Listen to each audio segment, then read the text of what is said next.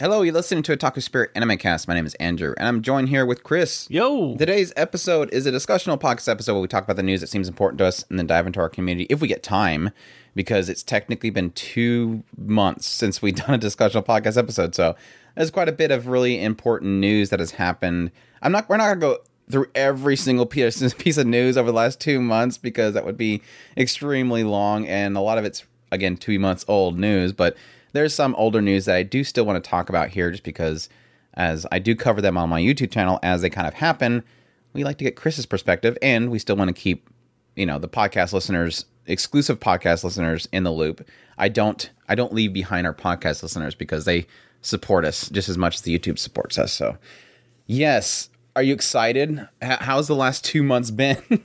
It's been crazy because the reason why it's been 2 months, let's be clear, is because we moved to doing 3-part reviews and 3-part first impressions. Yeah. And then plus the music episode. So that's why there's been such a huge gap. So it's been a while since we've been able to casually talk. What's the news? Outside of real life, I mean, not much. I'm trying to balance between my games and You anime. Did a live stream. I did a live stream, and then ever since then, it seems like I haven't been able to do another live stream. I want to. I really do. We need to get another cable. He did a live stream with the other cable, and I'm convinced at this point that other cable's dead. So it's like we need to get a second cable to go from the 2.5 to the other one. Yeah. 1/4 inch. Yeah, something like that. But no, anyways, it's been a fun 2 months. Obviously, wrapping up the old season and starting up the new season, keeping up my Mushoku Tensei novel series analysis. I successfully went through the season transition without missing a week, which is great. Mushoku Mondays has become a thing. Today I tried a premiere, which is interesting. It was actually a lot of fun. I think we had like 50-some people that were actually watching it at the time. Premieres, for those that don't know, is essentially where you put up a pre-made video onto YouTube, but then you set a date that it actually starts and everybody watches it live, and then it's published normally. And so we had a lot of people on there. It was fun just kind of letting people kind of chat about my reactions to the novel as I was going through it. I was fearful. I didn't have my usual entourage protecting me from spoilers, but thankfully the chat kept the spoilers out. So that was my fear, but it ended up working out very fine. So it was a lot of fun. I'll probably keep doing that. I think that was a lot of fun to really sit there and see it was really about seeing people's live reactions. I can read comments all day, but seeing people's live reactions to my freaking out about, how that entire chapter for this one was completely missed in the anime. So if you're an anime only, it's a lot of fun to really see what you're missing from the novel series that I find to be very important. Really cool scenes. I would have loved to see adapted. Well, yeah. Even then, it one of the things that's really kind of nice, because I've pointed this out in my little group of Mushoku Tensei graduates. The people that are protecting me from bad comments. Pretty much. It's my squad. I'm allowed to be in that group. Andrew's not allowed to be in that group. Gotta finish it first. Yeah. But yeah, it's fun for us from the perspective of somebody who's already gotten through the entire story, listening to Andrew and what he's picking up on as he's going through these chapters, and us discussing it. And it is kind of fun. I've told the guys in that group several times. It's like, Andrew, it's really hard for me to talk about anything with Andrew. I just avoid him all the time. Pretty much. I don't trust Chris. People don't understand. I literally don't trust Chris because he's the worst at spoilers, and he doesn't realize when he does it. So I don't get mad at him. But yeah, I'll always go back to my statement about a certain show where he said, "Do you think this person's really dead?" Chris. That was the worst. Okay, I fully admit that. That's the easiest one for me to example, and it's like ever since then, it's like every podcast we record, I'm deleting spoilers all the time because, again, it's not a fault to Chris. It's just I think everybody views spoilers in a different level. What one person believes is not really necessarily a spoiler, somebody else can say. If somebody were to say, "Man, I can't believe what happened with this character in volume 23." That's enough to indicate to me that character, anytime they're in danger, I don't think they're in danger because I know they're in a later volume. It's little things like that for me is enough that I don't really want to know. I want to know that whenever a character is in their dire straits, that character could possibly die.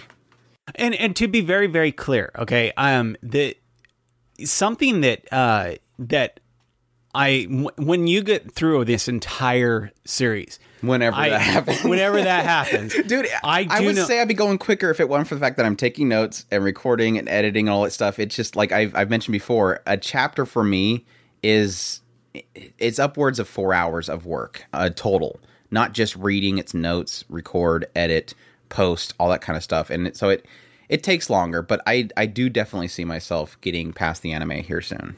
To be very, very clear, and this is something that I when all is said and done, when you've gotten through the entire series, I think that you'll understand that how difficult, and this is something that we've discussed in the group too, is it is so hard. You have no idea how badly there is things that we want to, and you've probably already seen just in the parts that you've gotten through, is how much is in each chapter of how much you want to discuss it. Think about that, but on the scale of the entire series. There's so much, especially one in particular part that I know everybody's chomping at the bit and waiting for you to get to that moment. And there's so much that you just want to talk about. And if you, when you get through this entire thing and you go, and you don't say, Chris, I understand why you had such a hard time with this series, because it is very, very hard to hold my tongue. Well, I think that's the funny thing. I think that's the funny thing is that nobody realized that Andrew is just taking his time reading through it just because he wants to make everybody go crazy.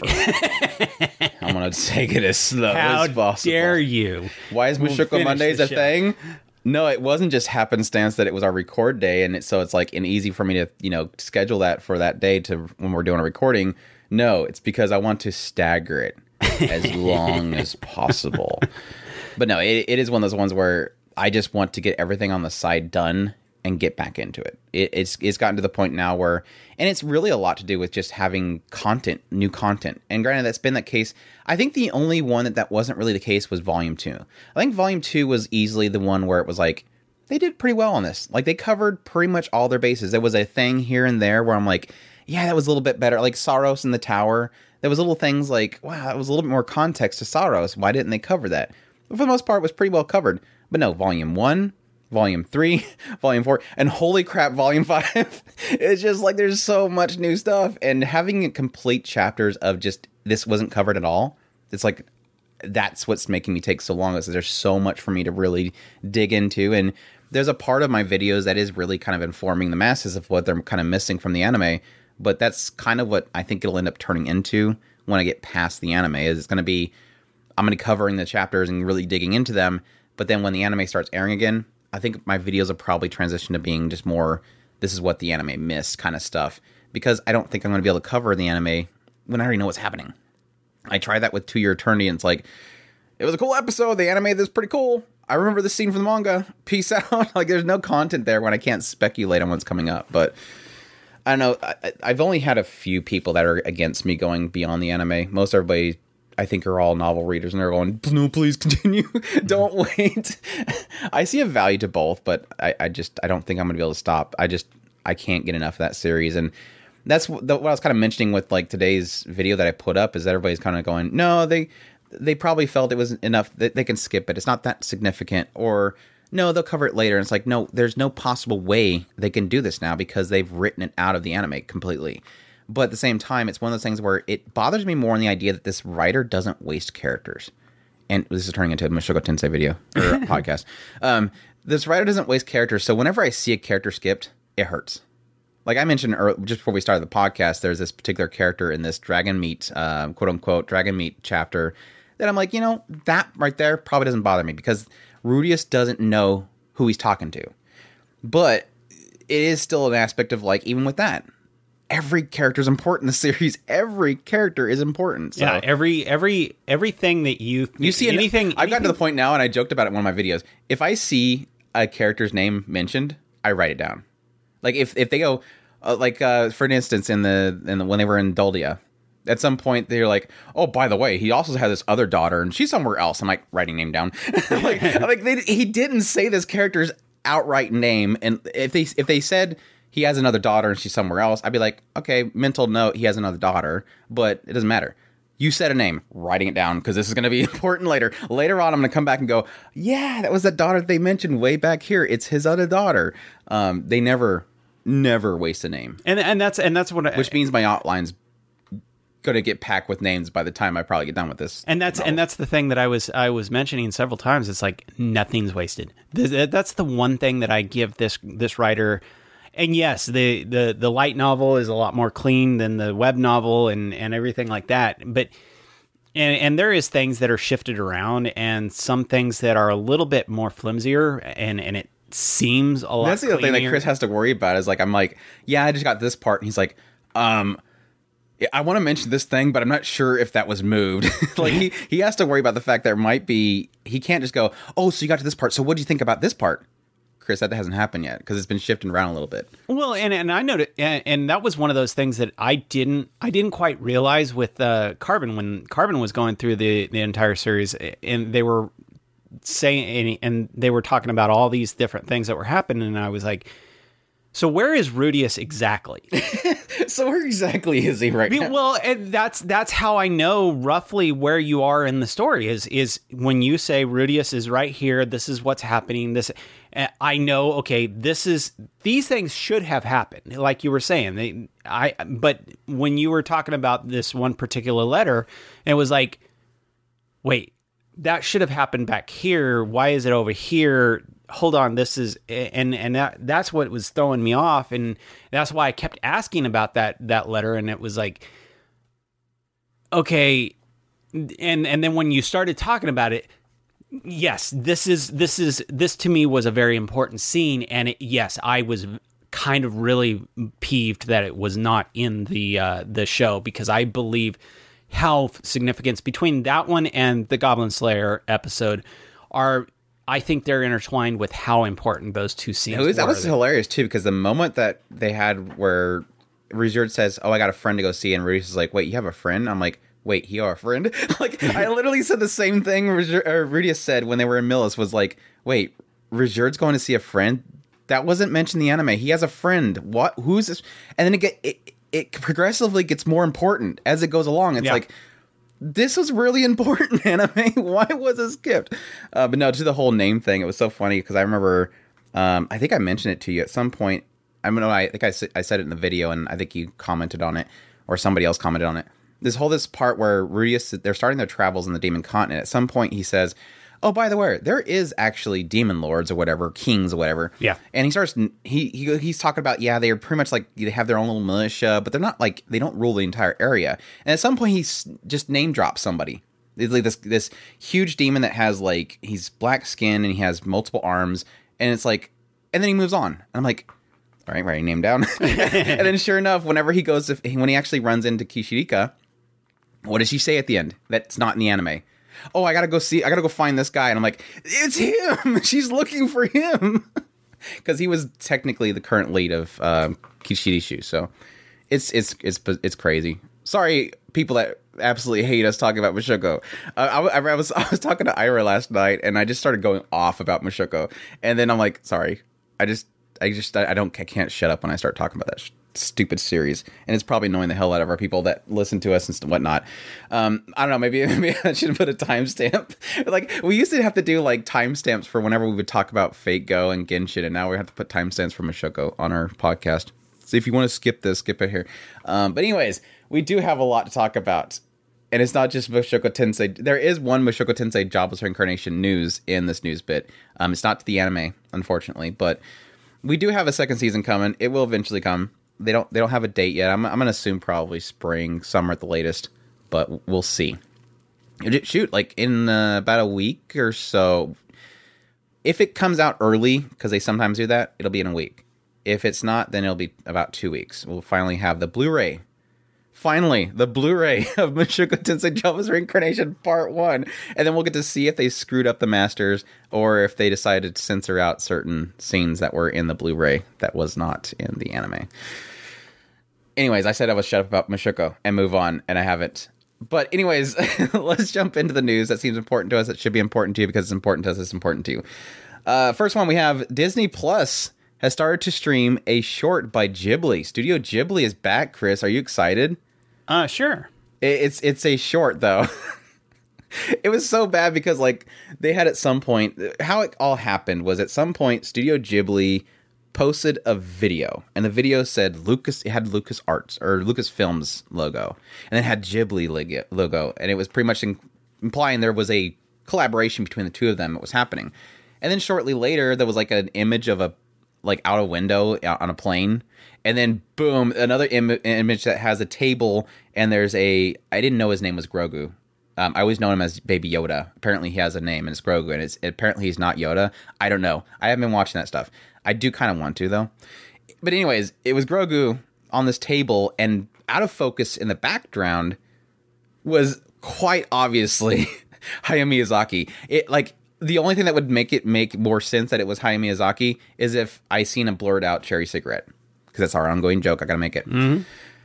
But no, it was like crazy. Hayao Miyazaki is literally at Disney right now, or / Lucasfilms, and they're gonna work on something for Disney.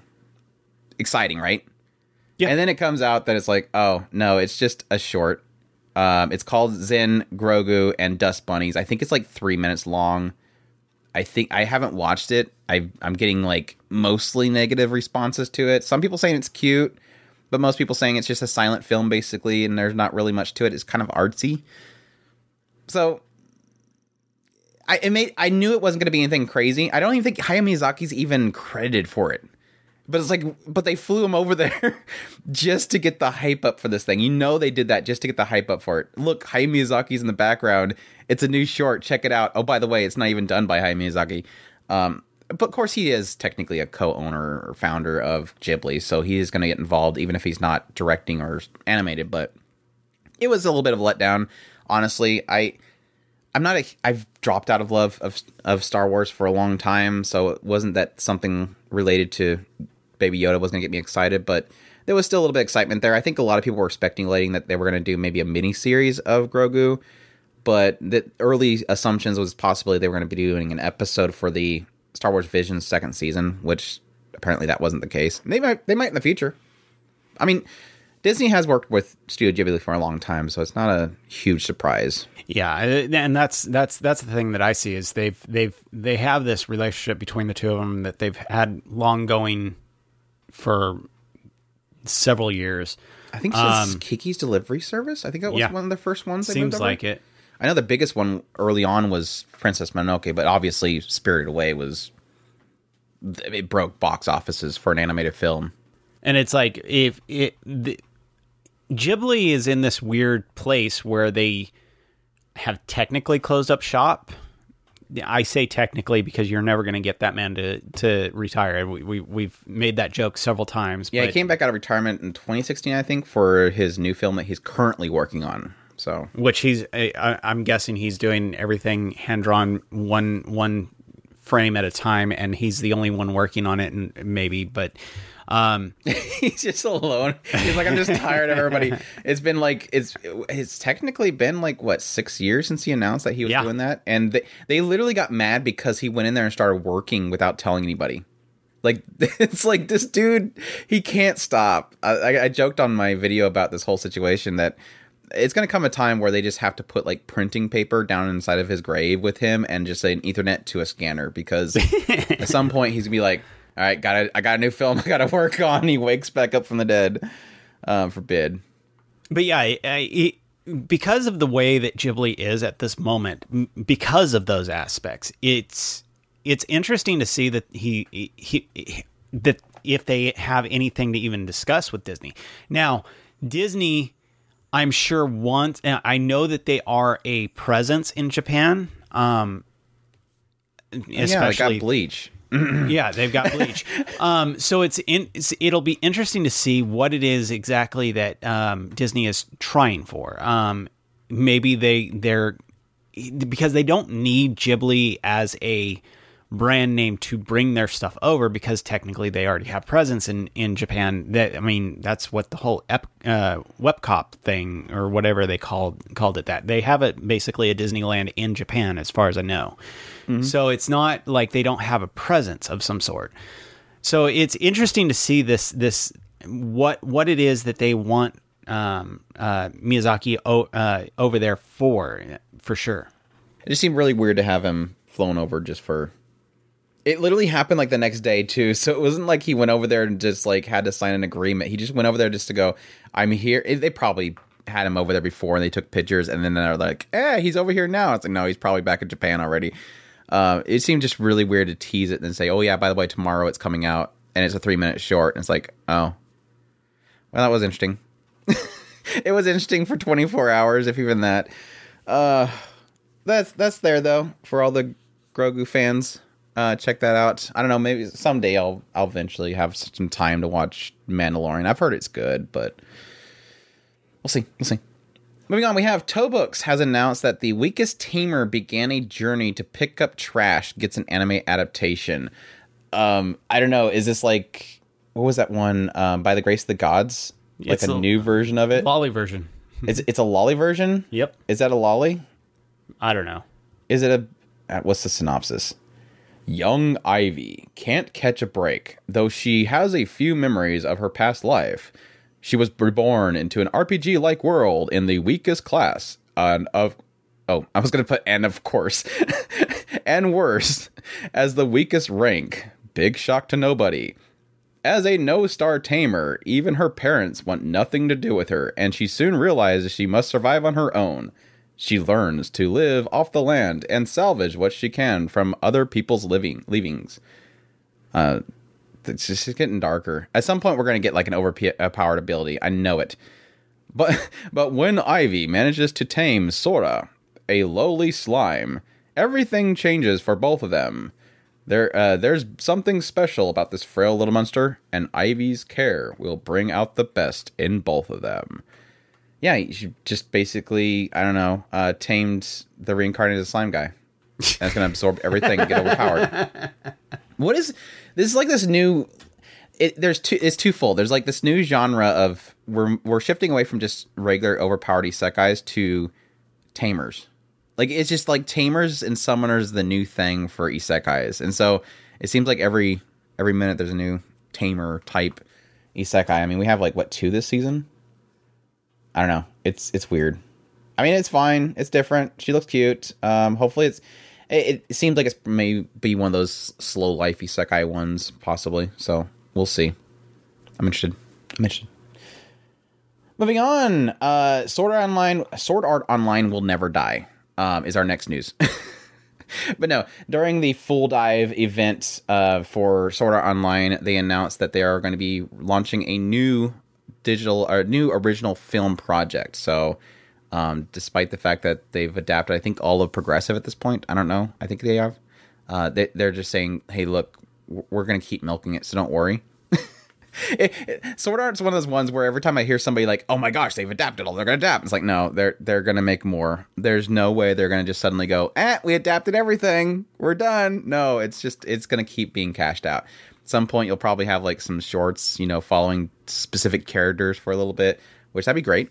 We'll see the guy who wrote Sword Art go over to Disney Plus at some point, and they'll be talking about the new version of the baby Jar Jar at that point, because by that point everybody will like Jar Jar, and Jar Jar will be there. There's going to be a baby Jar Jar, and baby Jar Jar will be sitting on. What does it have to do with Sword Art Online? We just went through this entire thing with Ghibli. We're going to go through that with Sword Art. Oh, okay. Yeah, I can see that. I mean, because we can't make crap up over here. We'll just we turn to Japan to let them handle it. No, that's interesting. We'll see how that turns out. Hopefully we get the Progressive films. I think Crunchyroll is supposed to put the Progressive films on Crunchy, if I remember correctly. Don't quote me on that, but I would love that because I'd like to watch those.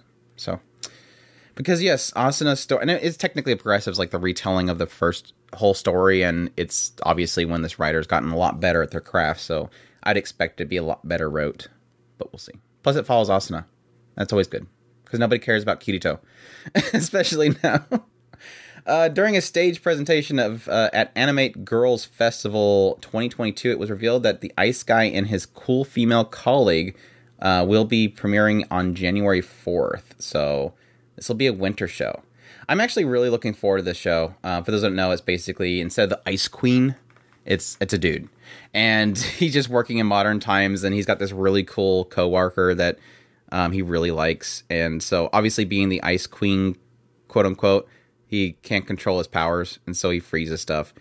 The only thing that has me a little hesitant is the recent trailer they released. I'm getting Shikimori is not just a cutie vibes, and it scares me. The girl looks great, and I think it's going to be a really funny concept, but I'm starting to get Shikimori vibes in like how this guy is going to probably be talking about how super cute she is all the time, and hopefully it doesn't get annoying like Shikimori's not just a cutie.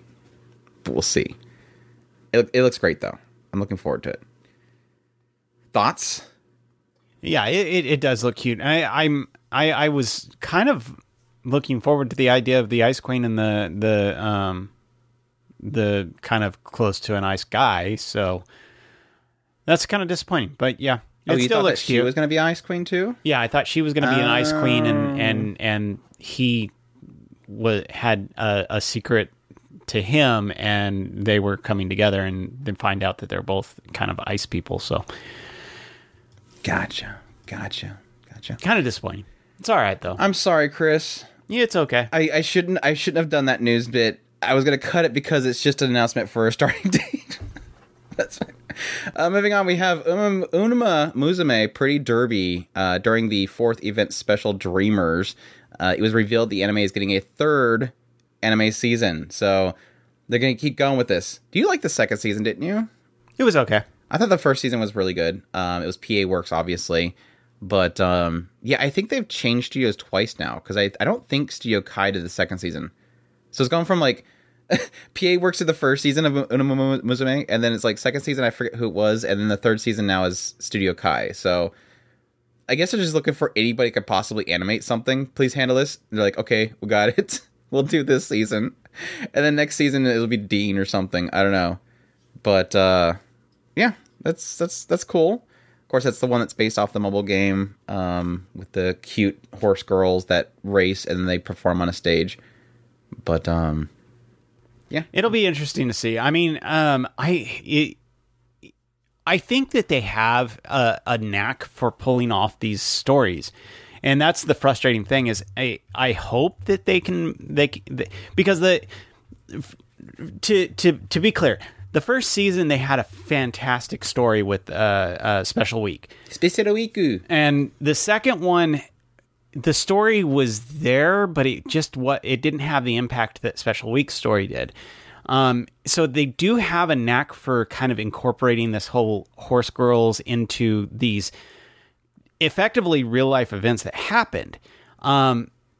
And so I think that they can, if they have a good story, they can pull it off.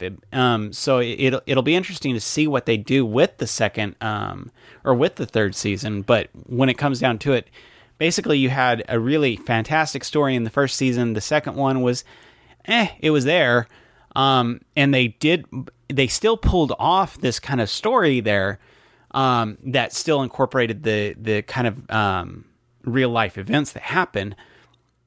But it just didn't have the same impact as the 1st season. So it's a 3rd season. Let's see if they can hopefully get back to that first kind of.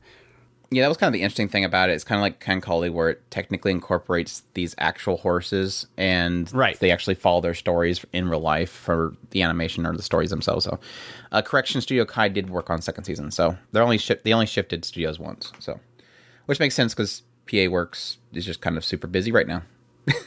Which we'll get into later on. But yes, that's cool. That's cool. Looking forward to that one. Some kind of sad news, depending on who you ask. Interview with Monster Girls manga is ending in December, so it will be concluding with its 11th volume. I'm still kind of sad this has not gotten a 2nd season, but I've kind of been contemplating checking out the manga, and 11 volumes is not too much to consume through. So I don't know. Maybe if I get some time here soon, I might burn through that. But just because I don't think they're going to have another season. I think I've given up on another season. I think if they're going to announce another season, it would have been done right now. Yeah, if they were going to announce a 2nd season, it wouldn't have been when they're announcing a completion of the series, because in a way, a lot of them use that as a way to bump up numbers. So yeah. Unless they're looking on doing like a compilation or omnibuses, then they might. But I don't think they'll do an omnibus. I don't think it's that big of a seller. It's good, but I don't think it's that big of a seller. Disappointing. Yep.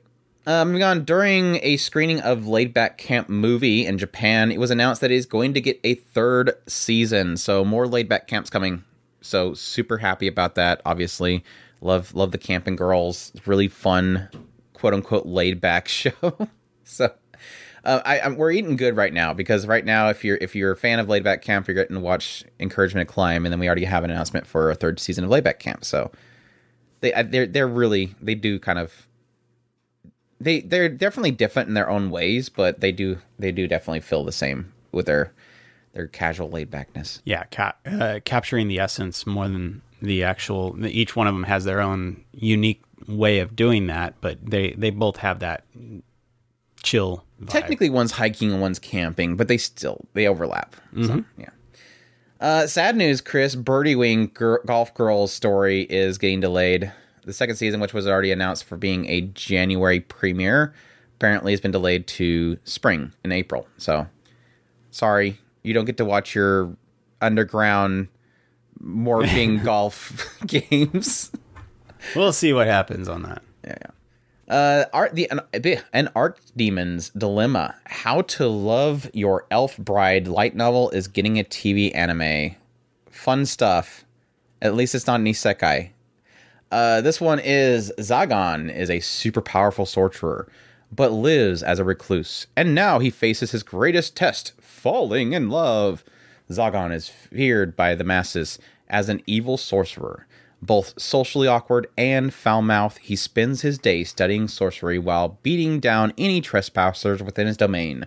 One day, he is invited to a dark auction, and what he finds there is an elven slave girl of peerless beauty, Neffy. Having fallen in love with her at first sight, Zagan uses up all of his entire fortune to purchase her. But being a poor conversationalist, he has no idea how to properly interact with her. Thus, the awkward cohabitation of a sorcerer who has no idea how to convey his love, and his slave who yearns for her master but has no idea how to appeal to him begins. Sounds adorable. Interesting. Very interesting. I got like a little bit of Ancient Magus' Bride vibes, but I think it's going to be probably a little bit more comedic in character rather than the craziness of the world building that Ancient Magus Bride does, I think. Yeah, it'll be funny to see that if he's not technically a demon lord-esque character, he's just so socially awkward that people just assume he's evil. Yeah. He's super powerful and he has a foul mouth. And he destroys any trespassers. So yeah, he just falls over and they think that he's attacking them. That's what it's going to be.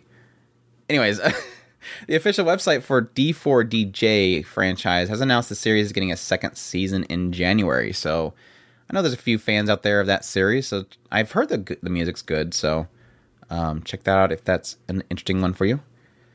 The most heretical last boss queen from Villainous to Savior light novel is getting an anime.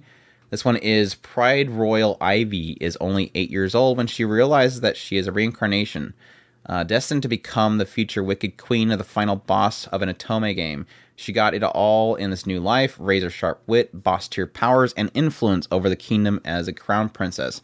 Determined to sow despair and destruction across the land, what kind of rotten future is that? Princess Pride decides to drop the maniacal villainous plan and protect the male love interest instead, cheating her way and saving everyone she can. Will this final boss end up earning the adoration of her kingdom? I actually like this one because when I seen it, I totally thought it was a Sentence of Bookworm or something because she kind of looks like mine, but it wasn't. It's just another villainous anime. We're getting so many villainous Otome game animes. That's the other one besides the reincarnated as a tamer. We're getting a ton of villainous stories, which is kind of interesting. I didn't think that that was like a popular source material at some point. But again, I think it's one of those. Did they see the popularity of My Next Life as a Villainess and then they started kind of jumping on that boat, or what? It's it's one of those things that I think that it's an interesting concept to deal with, and I've already popped up with Andrew and said you may want to check out the next couple of episodes of Taming the Final Boss. It's one of those things that having the villainous character adds a different flair to it. This idea of in a lot of these cases so far, and they may do something different later on, but as it stands right now, it adds this kind of aspect of seeing things from that character's perspective. And in a lot of these cases, the villainess is obviously in most of these situations, they're either something bad happens or whatever have you. And so I love the aspect of exploring these characters as, hey, they're not so bad. They just are. In a lot of cases, it's a circumstance of the situation where this heroine, some of these villainesses are made kind of be really good characters, and when the heroine comes up, they're pretty much destroying this one character. They're effectively making the love of their life choose them over the villainess, and they use the tools at their disposal and say, who is this uppity commoner trying to take over my place that I have earned worked at my entire life. And it's, that sounds kind of what's the term, entitled, but not necessarily. I mean, if you look at it from their perspective, these are, and that's the thing that I think a lot of these are using. It's very interesting to see these things from a different perspective that you don't normally think of. You think of it as, the entitled blondie who has everything is getting mad because this character who's coming, the underdog is coming up. Well, doesn't technically that make the villainous the underdog? So yeah, I love it. I absolutely love these considerations. Yeah, I think it's just more frustrating, I think, than I have with a lot of those types of stories, that it ends up being something other than that is the focus in the end. But it's one of those ones where it always kind of opens up with that concept, and it's like it fixes it so quickly. It's kind of like, well, why bother opening up? But it's just like the isekai aspect. It's like, why even be isekai? Yeah, I'm starting to get that feeling with a lot of these stories that are isekai as a Otome game villainous, because it's always like, they kind of fix it early on. I mean, that was my kind of joke about my next life as a villainess. It literally opens up with her going, oh, I'm the young version of the villain, so I'm able to correct it now. Whereas something like I'm Taming the Final Boss, it's like, no, it's literally like right at the point that her life goes south. And it's like, okay, now she has to fix it. So it's a little more difficult. So I don't know. This one looks like it's going to be going the route of her being the younger version, realizing it, and she's able to correct the path. I'm based on the key art, I'm assuming like it has this whole vision of this is her older self that is the villainess, but she's younger, so she's able to correct it now. I'd be curious if it has this element of that kind of jumping in and trying to push her back into the bad route. Like, oh no, this is what we're doing. No, this is my future. You're not going to ruin it, kind of thing. That would be really interesting, but we'll see.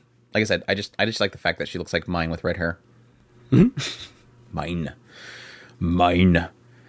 Let's see what else we have here. Berserk of Gluttony novel is getting an anime adaptation. This one is Fate Graphite is one of the Forsaken, cursed with the skill Gluttony. He is ever starving, never sated, until the day that he kills a dying thief and devours the man's strength and his soul. The true hunger of Fate's gluttony has awakened, and if he can learn to control his power, he will be at last be able to master his own destiny. So, interesting. It sounds really dark. I'm curious if it'll actually get that dark, but kind of looks like the artist of I'm Quitting Heroing. Is it? Surely not. No, it doesn't list him. Interesting. We'll see. We'll see if that's as dark as it makes it out to be. I don't know. It's got a saber character. Is he gonna start going around killing people? I don't know.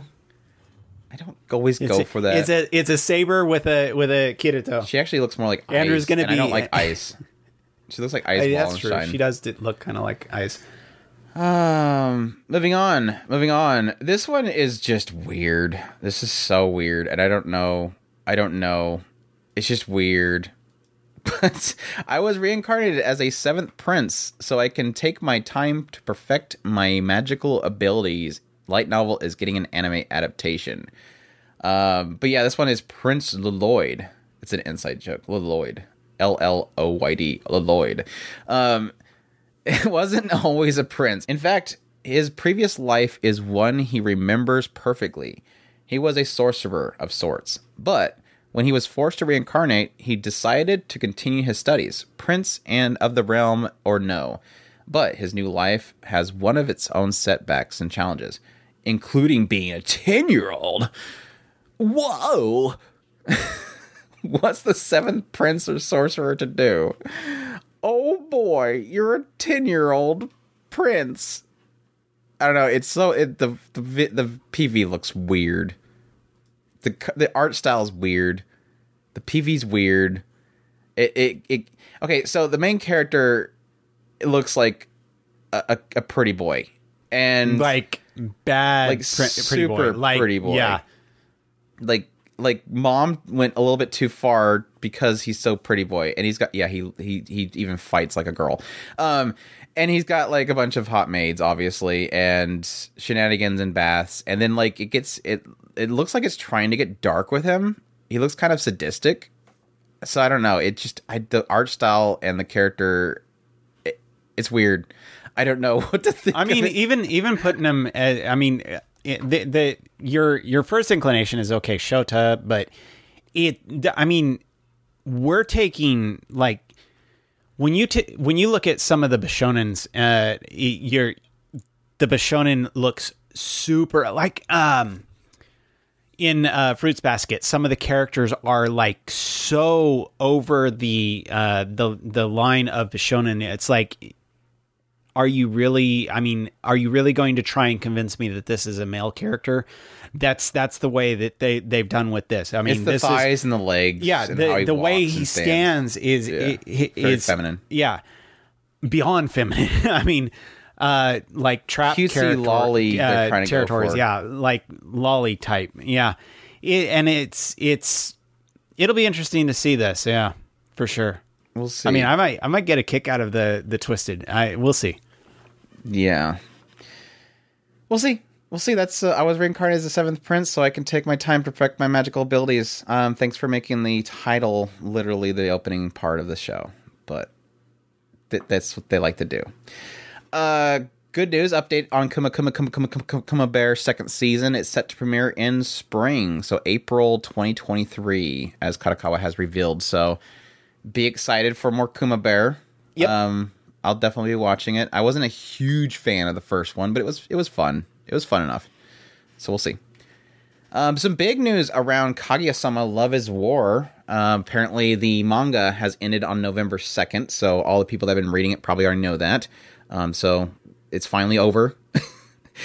The Kaguya-sama Love is War has finally concluded. Now, I think the more interesting thing that comes of this whole conclusion of Kaguya-sama Love is War is really around the mangaka Aka Akasaka, as we find out that they have revealed their future plans. And that is basically, hey, I finally finished Kaguya-sama Love is War. I'm done drawing. I'm done drawing. For those who don't know, technically, Aka Akasaka has been credited for writing several other mangas. They're just not doing the artwork for it. The big one right now that everybody's excited for is Ashi no Ko, which is that idol one that's getting an anime adaptation here soon. So it seems to be in their interest right now. They're done drawing. They want to take a break from that stuff. And they just want to focus on writing for artists. So being credited as only writing for different works. And they said they're still going to be doing art on the side as a hobby. It's just that's not going to be their focus going forward. They're putting their drawing pen down for the time being. So kind of obviously for a lot of people, I guess that were huge fans of his artwork, it's going to be a big bummer. But I mean, with how popular it seems like Ashinoko is, and with how great Kaguya-sama Love is War is and the writing is for that series, as long as he keeps writing, I'm perfectly happy. I think his writing is absolutely fantastic, and so I'm definitely looking forward to their future works. And yes, technically, I'm still looking forward to Oshinoko. It's so funny because I only found out 2 months ago. It was like a month after they announced the adaptation of Oshinoko that I'm like, wait, that's the same writer? What? Who was gonna? Nobody wanted to tell me. What the heck? So. Yeah, and I think that's an interesting aspect. I mean, you can technically write faster than you can draw, so probably much less stressful. Yeah, much less stressful. So getting a lot more stories out of this character or this writer would be really fantastic. I mean, we'll hopefully we don't go down certain roads that other writers tend to do. So we'll hopefully get more fantastic stories from him. You'll never get an ending of Oshinoko. He just suddenly stops and starts making movies and games. We're not going to clarify my I know exactly jab. what you're talking about. But yeah, all credit to Akasaka. Looking forward to what they do, and hopefully this is a good turn for them. So there's a lot of fantastic artists out there. Galaxy Next Door. We have an update on that series. The official website has announced the anime is going to be premiering in April, so it's going to be another spring show coming up. The Mushoku Tensei Jobless Reincarnation news that I talked about at the very beginning of the podcast. Yes, we have an update on Eris's spin-off manga. Apparently it's done. Square Enix's Gun online website has published the final chapter on October 11th, and that's apparently it. Of course, the manga was titled Eris Gets Serious About Sharpening Her Fangs. This is, of course, I think it was a spin-off series that takes place after the events of the first season, if I recall what people said. But yeah, its first and only volume is going to ship on November 25th. So, single volume. I guess that if that's enough to cover the story they wanted to tell for that manga, I guess it's fine. But I do know that there's a lot of Eris fans out there, and her getting one volume, whereas Roxy's on what now? I think 9. We obviously know who's better. I'm joking. I think that's there's a side of me that would kind of wish that they can kind of do the same things they're doing with Roxy, because I think with the Roxy Gets Serious, I believe it's pretty much her beginnings, which is a lot to really cover that was never covered in the light novel. Whereas I think Eris, I guess they could technically go back to when she goes to school and talks to kids about being a Goblin Slayer and then punching them to death and then getting kicked out of the school. I don't know what they would cover. I guess they can cover the early years of her with Ghislaine, unless the novel gets in that eventually. I don't know. I'm keeping my mouth completely and totally shut. He's got to keep his mouth shut. We don't know what the light novel covers, Andrew. But yeah, it's a bummer, obviously, but one volume. I'll definitely be buying it eventually and then read it eventually.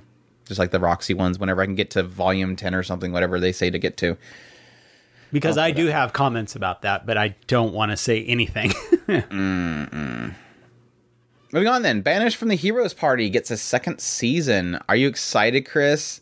It was such an amazing first season. When I did my video on this, I had to keep myself quiet because I so badly wanted to laugh about just remembering how absolutely furious Chris was with the ending of that first season. I don't remember if you finished it. There was some confusion as to you were mad because it ended when they were all in this one room and the stupid evil cackling bad guy comes in, and I think I said there was another episode. I don't remember exactly what happened, but it was Chris was furious. He was so mad at that show. It was so funny. But no, it was a terrible first season, and it's so shocked that that's getting a second season. I don't hate the source material, don't get me wrong. It's just I think the anime was so terribly done. Half of it felt what are we even doing right now? They're selling these ability enhancing and giving drugs, and then I don't know, people are killing each other. This one kid, I think takes somebody out inside the village, and then they capture the kid. It was just dumb. The whole hero thing was interesting. Don't get me wrong. There was a lot of really that cool they stuff. had the main character actually get with a girl. It felt more adult than usual anime, but everything else sucked. That's the thing I have to remind people. They're but it was a show about a guy that actually gets with a girl. And I'm Yeah, but the rest sucked. Well, and that's the thing is there was a lot of things that I did really like about it. And now that you've mentioned it, yeah, now I'm starting to remember that I did get really agitated at the end. It's one of those things that the obviously either I don't know if it's the story, the telling of the story, or if it was the story itself that somebody squandered something, and I didn't like that, but. I would love to see more and see if they can kind of pull everything back together, because as it stands right now, I wasn't happy with the ending for sure. Yeah, they randomly find this airship, and then suddenly, like, this girl that they just recruited apparently knows how to drive the airship, and she just flies the hero back home. It's like, what are we doing? Out of nowhere, we have an airship, and we're flying through the air, and she knows how to pilot the stupid thing. This ancient technology nobody knows about, and she's flying it. But yeah, the hero stuff was interesting. It was kind of but even though they kind of just squandered at the end, it's like, okay, well, it wasn't that important, I guess. But yeah. Anyways, moving on from that, it's getting a second season. Grats. I don't know if I'll watch it. We'll see. I guess it just depends on if there's some interesting like story they open up with the second season with, like, oh, we're doing this now. But yeah. Campfire Cooking in Another World with My Absurd Skills gets a TV anime adaptation by MAPPA. This is kind of a out of nowhere thing. Like, suddenly out of nowhere, I'm like, wait, MAPPA's doing an isekai? Really? It's set to premiere in January too. So it's like they announced it, and it's like, what, 4 months away from when they announced it. So that's kind of crazy too. Also considering the fact that MAPPA technically is doing another anime in January, Vinland Saga. So I'm hoping at least one of them is already done, or they have more than one team, and so they're not going to be overworked. But don't worry, MAPPA. Andrew. They've got it completely in hand. It's MAPPA. It will be both of them will be absolutely perfect. We won't have any tweets about directors saying they have to sleep under their desk. You're when you watch both of these shows, you're going to go, man, these are both perfect. No, my Campfire Cooking is going to go to the wayside. That's the truth of the matter. I'm going to be disappointed because Andrew's perfect Vinland Sandland is going to be perfect, and he's going to be super happy, and me and my Campfire Cooking is going to go to crap. We'll see. I mean, Vinland Saga is going to farming and rather than Vikings and stuff, so everybody's kind of curious how people are going to handle that. So we'll have to see about that one. But no, they're gonna that means they're gonna come right out of Chainsaw Man, go straight into Vinland Saga and this. So good luck, staff at MAPPA. I don't know when it's gonna break, but we'll see. But no, I think it is interesting, though, that I'm going to go cry in my doing... room. You can finish up the podcast. I'm going to go cry. It is interesting that they're doing I think this is technically their first isekai they'll be doing. So, the key art looks like it has an interesting art style. So that makes me wonder if they're going to really lax this one. No, technically the character art looks very normal. So maybe it's just the key art. Yeah, I think it's just the key art looks artsy. So the synopsis: Mokura Tsuyoshi was nothing special in modern Japan. They never are.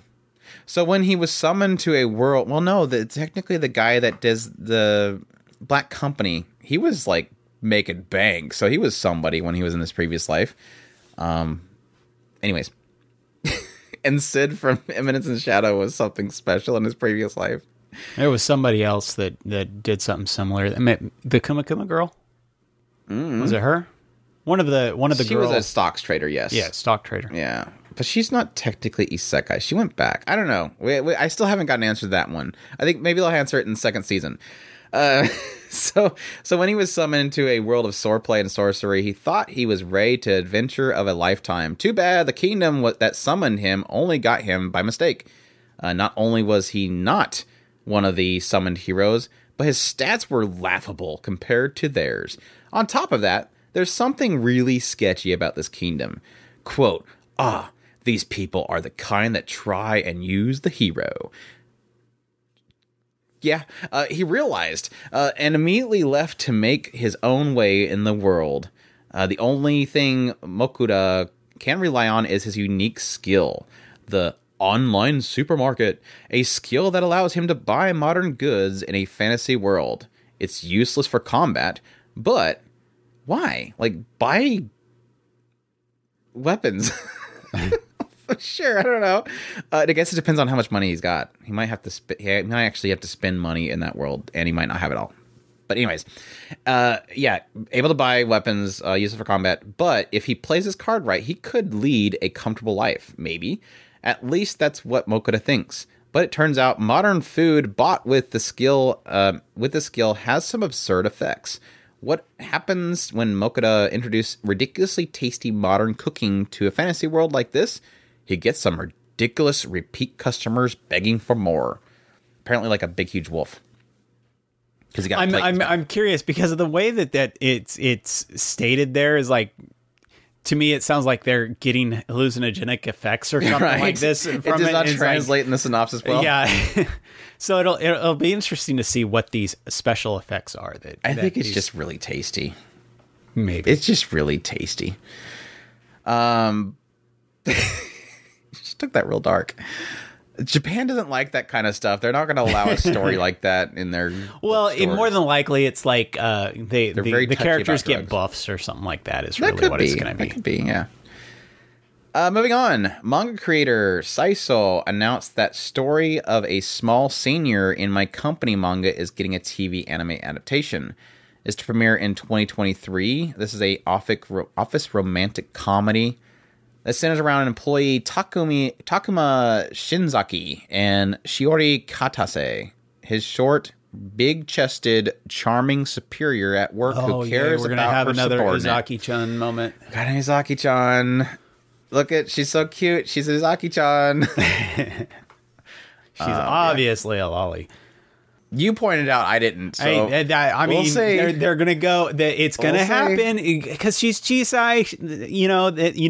They're gonna do it. Yep. We'll see though. No other information on that one, but we'll see how that. We'll see if that takes over the internet from the angry people or not. PA Works has announced their next production, a new original buddy anime, as they call it, which is to star Toshiyuki Toyonaga and Koki Uchiyama, which I guess if you're into those pretty boy shows, you're probably like, oh, Squee. So there you go. Yeah, we'll see. We'll see how that one turns out. I mean, I'm for it, mainly on the idea that I trust PA Works. They do a fantastic job on stuff. I just hope it's not too pretty boy buddy cop, where it's, yes, the glitter pretty boys and not the actual entertaining shows. But we'll see. I'm very much so mostly miss on shows that are, I guess, targeted towards females, where it's about the hot guys. But we'll see. Toho and Orange have released a new trailer for Trigun Stampede anime, and this one announced that the series will be premiering in January, so we actually have a debut for it. I continue to be very cautious about this show. I'm gonna go into it expecting it's not gonna be good, and then I'll be happy that it's really good. Not that I say that it's going to be bad. It's just CGI. I can't. And plus Kirito voice, because they gave him Kirito's voice, and I can't stand Kirito's voice anymore. I don't know. It's got a lot of good animation in it. Obviously, Orange is one of the best CGI anime studios. It's all they do. But Trigun, why are you CGI? We'll see. Are you excited? I'm ambivalent. There you go. Chris is ambivalent. Moving on, Shueisha has revealed that the mature manga Fufu Kokan is getting an anime Festa adaptation. I don't know why they're now calling it Anime Festa adaptations now, but that's a thing. But yeah, if you're into the more adulty animes, check that out. I think was it the Camp Harem one that was Anime Festa? I don't know. I think it's just like this streaming site that has, I guess, more mature stuff on it in Japan. I don't know.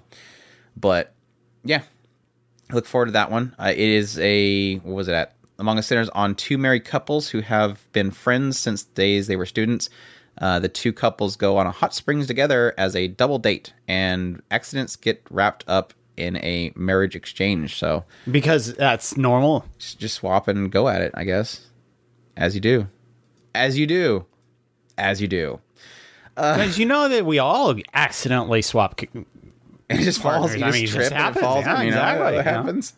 Netflix has announced that it will be launching its new ad tier system, which, of course, we've been talking about for quite a while. Has been pretty much speculated by so many news reportings.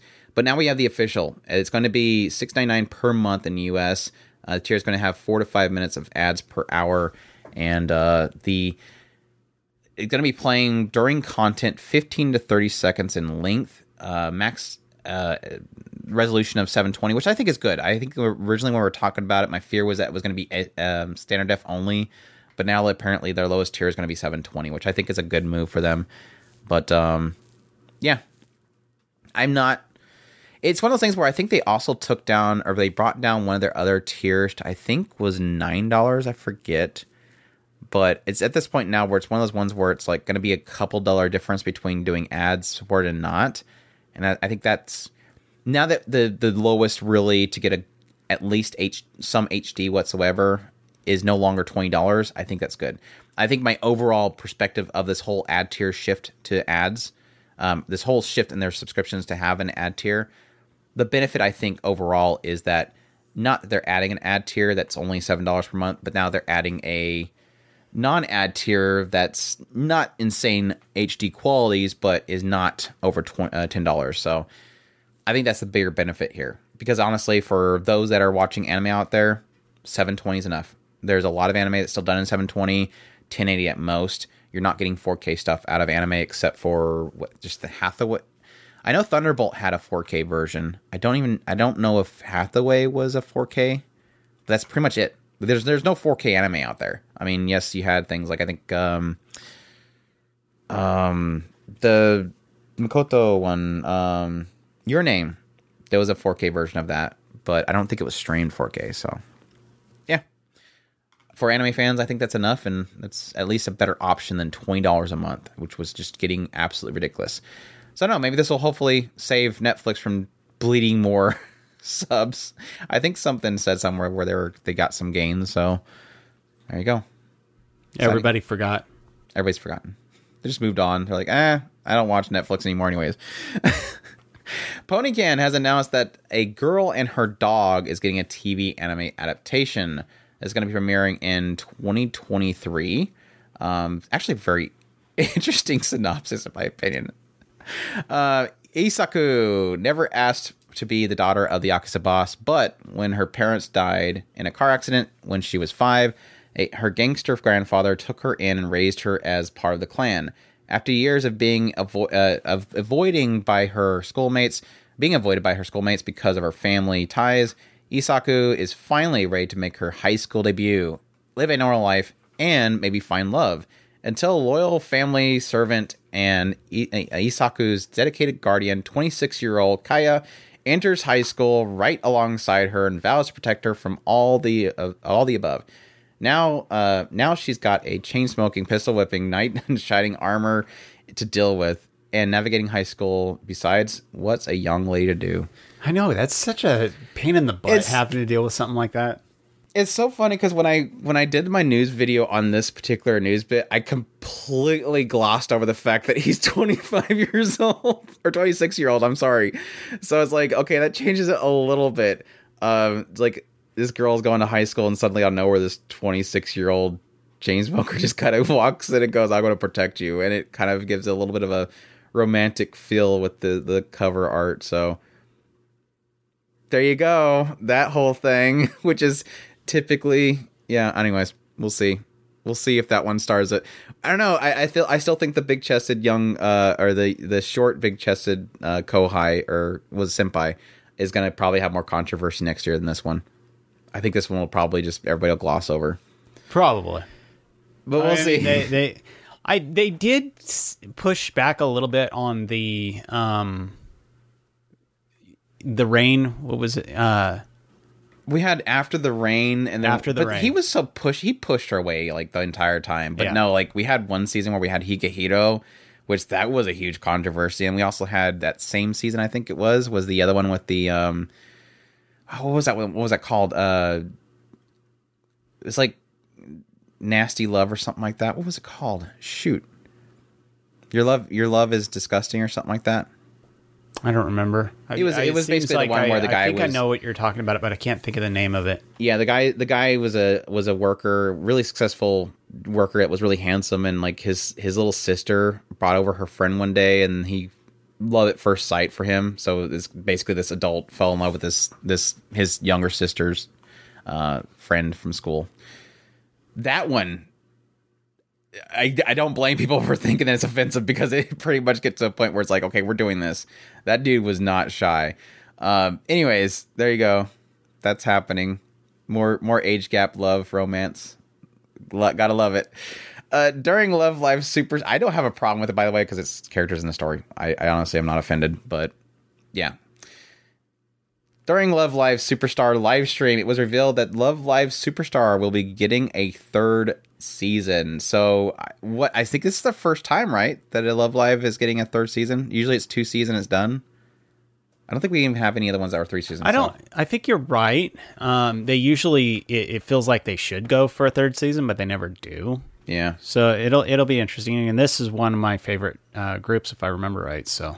Yeah, it was the one that I was enjoying the first part, and then like when they got in the second part, they blew up the cast is like a whole bunch, and I was like, I don't know if I want to. My whole draw was the fact that it was a smaller group, but now we have a large group again. So, but yeah, I kind of want to go back to watch Superstar, honestly. So we'll see if I can get caught up on it before the third season comes out. Probably not, but I'm gonna try. Well, I'm so far behind on all the Love Lives because I do love Love Live. So yeah, I it's funny because I Nijigasaki, so I don't think I'll ever watch that one. But I do want to watch Superstar. It's funny because I out of the two, I found myself being more drawn to the Love Live groups because Idolmaster I wanted to get into and I just never did. Love Live just does better with the storytelling to me. There's like one. There's like one Idolmaster, so there's not much to get into. Yeah, Cinderella Girls, and they got this new one coming here soon. I don't think they did another one besides Cinderella Girls. There might be another one besides Cinderella Girls. No, there was Idolmaster and then Idolmaster Cinderella Girls. Could be wrong. I don't know. Yeah, we'll see. It's a game, so that's why there's a bunch of Idolmasters. I know it's a game. Yeah, was it the Berserker writer? Was always like taking breaks to watch to play the next Idolmaster whenever it came out. It was great. So rip. Let's see here. Moving on, we have the Twitter account for Manga Time Kirara magazine revealed Stardust Telepath manga is getting a TV anime adaptation. So this one, like the artwork looks so much like Utoara Mono. I don't know if it's like maybe somebody's involved with Utoara Mono or not. It looks like Utoara Mono. The key art does, not this art. I think the manga art looks completely different, but the key art looks like Utoara Mono. But no, this one is, let's see here, lost it. The story follows a shy girl named Umika who is afraid of speaking with others and has trouble making friends. One day, a transfer student named Yu appears. As it turns out, she is an alien who can read others' feelings by touching her forehead together with them. So, there you go. She's afraid of speaking, and she's going to speak to somebody who's an alien. It's a captivating synopsis. I can't wait. I can't wait. At least it's got the art going for it. They should have done the typical high school girl opening. Typical high school girl. It can't talk to anybody. Typical high school alien who can figure it out with touching her head. Whatever she do? Shall I do? What is this typical high school girl to do? Exactly. Anyways, the Great Cleric manga novel is getting a TV anime adaptation. I'm not sure why they decided that they're going to say that it's going to be a novel and he's a typical manga. High school boy. Yes, typical high school boy. Earth was on the brink of... No, this is the Earth. No, this is a different one. The manga is based on the hit light novel series. So it's the manga being adapted. He's a typical high school boy that turned into a salaryman and then is going to a fantasy world where... He's a cleric? He cultivates the powers of a cleric. And, oh yeah, by the way, he's super overpowered with it. But whatever will he do? Whatever will he do? It's actually an ordinary salaryman who cheats death and now must find his way in another world as whatever a great will he do? healer. No, as specifically a great healer. Not a healer, a great healer. And he has a bunny girl. Whatever will he do? It was so funny because at some point we used to have fun actually trying to tell what stories were, but now the titles just give away everything. He's a great cleric, so he's gonna be a cleric, obviously. The website was open. A website was open for Shy manga. Do that one, Chris. That one's an actual very obscure manga title. But no, it actually kind of interested in this one. Earth was on the brink of the Third World War when superpowered individuals came forth from each country around the globe, ending the conflict and ushering in a new era of of relative peace. Amongst those heroes, Japan is represented by a timid young girl known as Shy. She may spend more time worrying about her own shortcomings than she does battling villains. But she'll show the world that despite it all, she has the heart of a hero. I like the fact that she's timid. Her name's Shy.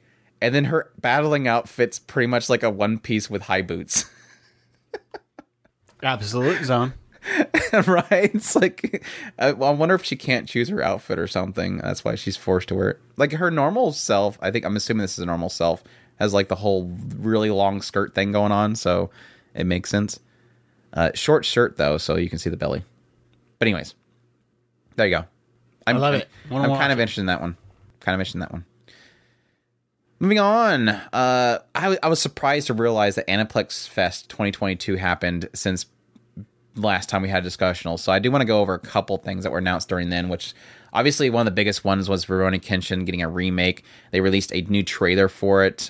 They did announce that it was going to be a readaptation of the main manga series, which I think that was a big question mark that a lot of people had. They released new character visuals. So Samurai X or Kenshin? I mean, they can do the whole thing, but I hope. Yeah. Going to be done by Leiden Films. The trailer looked good, though. It was very...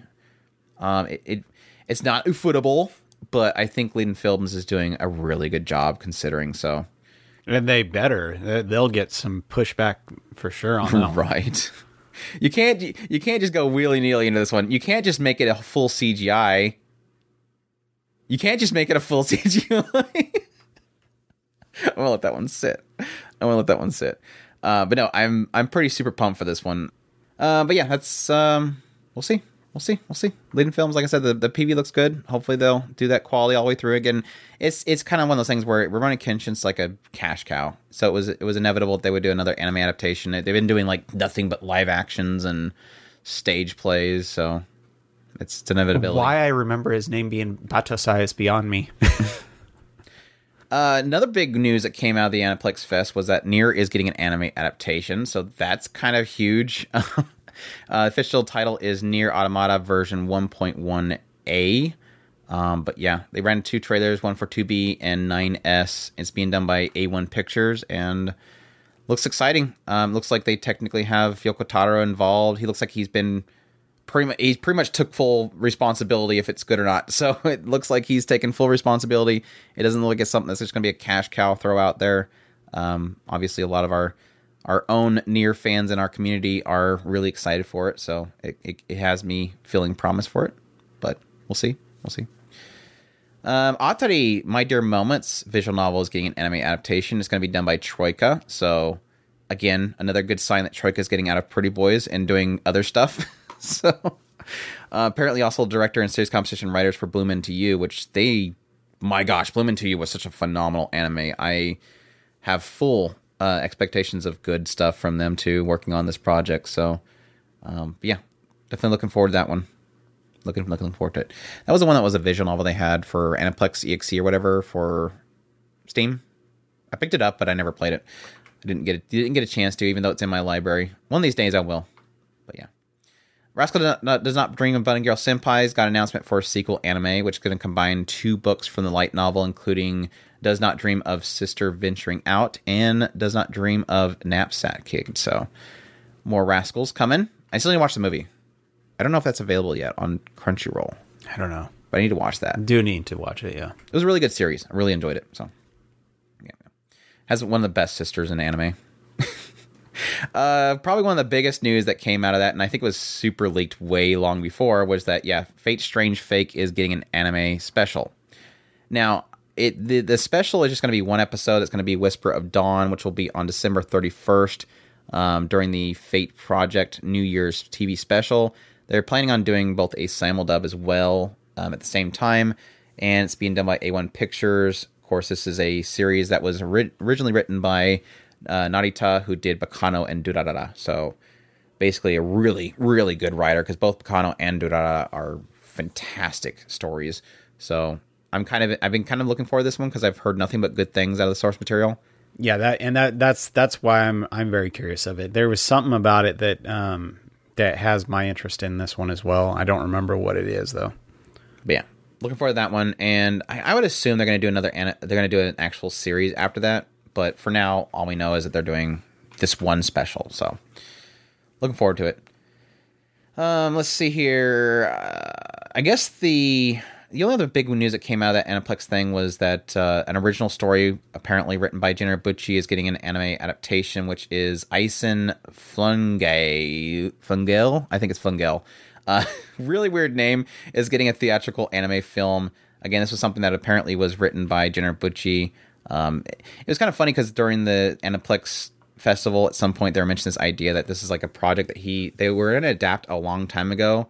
And he kind of felt like it wasn't, they were kind of, at the time when they were talking about adapting it, they were going to put it into an animated series and it was going to be dragged out the story. And so they pretty much like canceled the idea because they didn't want to put a bunch of fluff in there that would really ruin the story. So they apparently came to a decision finally. They wanted to make a film out of it and that it would fit better. And so that's where this whole thing comes from. So it's Somebody's in a world. Huh? Somebody's going to die. Probably. It's Jenner Bucci. Okay. It's in a world. You like those ones. Those ones, whenever they start with those in the synopsis, that's always a lot better than the you're an ordinary, typical high school boy. In a world, dragons rule the sky. Mankind still dreams of flight, of someday dominating the heavens in their stead. Even in times of war, the passion young pilot Carl Schuniz continues to chase his dreams. Whenever I butcher a name, it sounds worse in that voice. Taking up his wings of steel, the revolutionary new aircraft, the Blitzvogel, to challenge the Kaiser Drach, the fastest dragon that can fly at supersonic speeds. What's a Carl gonna do? What's a Kaiser Dash supposed to do? Yeah, looking forward to that just for Butcher, but we'll see. We'll see. It's going to be turning on one of those things where, like, actually, Jenner Bucci wasn't involved in all the project. it's my new coin. When Bucci Gate. Whenever something comes out with Jenner Bucci's name on it, everybody goes, but actually, Jenner Bucci didn't do anything. And when half the cast doesn't die in the first 5 minutes, you'll know it's not Jen. It's not Jen. He's wrote stuff where people don't die a lot. Bubbles. Yeah. What? Bubbles but didn't die? But then everybody claimed that he wasn't involved with Bubbles, so that's probably why. That's what I just said. Well, technically the whole world kind of, well, I don't know. I think they escaped before it got too bad. I don't remember. It's been a while. Well, shoot, they when was the mecha one that he did, I mean, the first episode or two, like half the cast was in the process of passing, and then nobody else, because he only got to the third episode, and then it's like they shoehorned certain people dying in towards the end. So yeah, stop making fun of All No Zero. I don't like All No Zero. You can make fun I hate that guy. You can make fun of the second season. You could be mad at Slane, but he's still your best boy, and we all know it. Chris's favorite character is Slane. Our last news, apparently Kentaro Sato, the mangaka for Magical Girl site, called out Elon Musk on Twitter, saying that he owes him $1 billion for using an image of the crying girl in a meme on his Twitter feed. So apparently, just to let everybody know, you are no longer allowed to post memes on Twitter because you will be sued by mangakas. We all know why they called out. We all know why he called out Elon Musk. We all know why. It's one of those funny things where it's like, I don't know if if it's a joke or not. Like, I don't know if the mangaka is joking. Obviously, unless Sato has some special agreement with his publisher, typically they don't have any legal standing for something like this. The publisher would have to go after Elon for using the crying girl in a meme. But it's one of those things where it's like, $1 billion, it kind of makes you think that it's a joke because he's saying, I want $1 billion from Elon Musk for using my drawing without permission. But immediately afterwards posts a link to his manga so you can buy it. So he's banking on it. He's obviously banking on the attention that's getting, but at the same time, it's like that meme was, Elon posted that like in March or something like that. So it's like somebody went, hey, by the way, he used your picture in a meme. And he's like, oh, I want $1 billion because you just bought this company for a lot of money. I want some of it. It's kind of one of those things like, well, he just wasted all that money buying Twitter. He doesn't have $1 billion to give to you. But it is funny. But I think it brings up the important question, though, because this is another one of those cases, just like with me on YouTube, where if I post a video on YouTube and I use fair use in the United States, YouTube will post it in Japan where it's no longer fair use. Same thing here. If Elon posted a meme of crying girl on his Twitter feed in the North America, it's fair use. But by the way, it gets posted in the servers that go to Japan and thus becomes not fair use.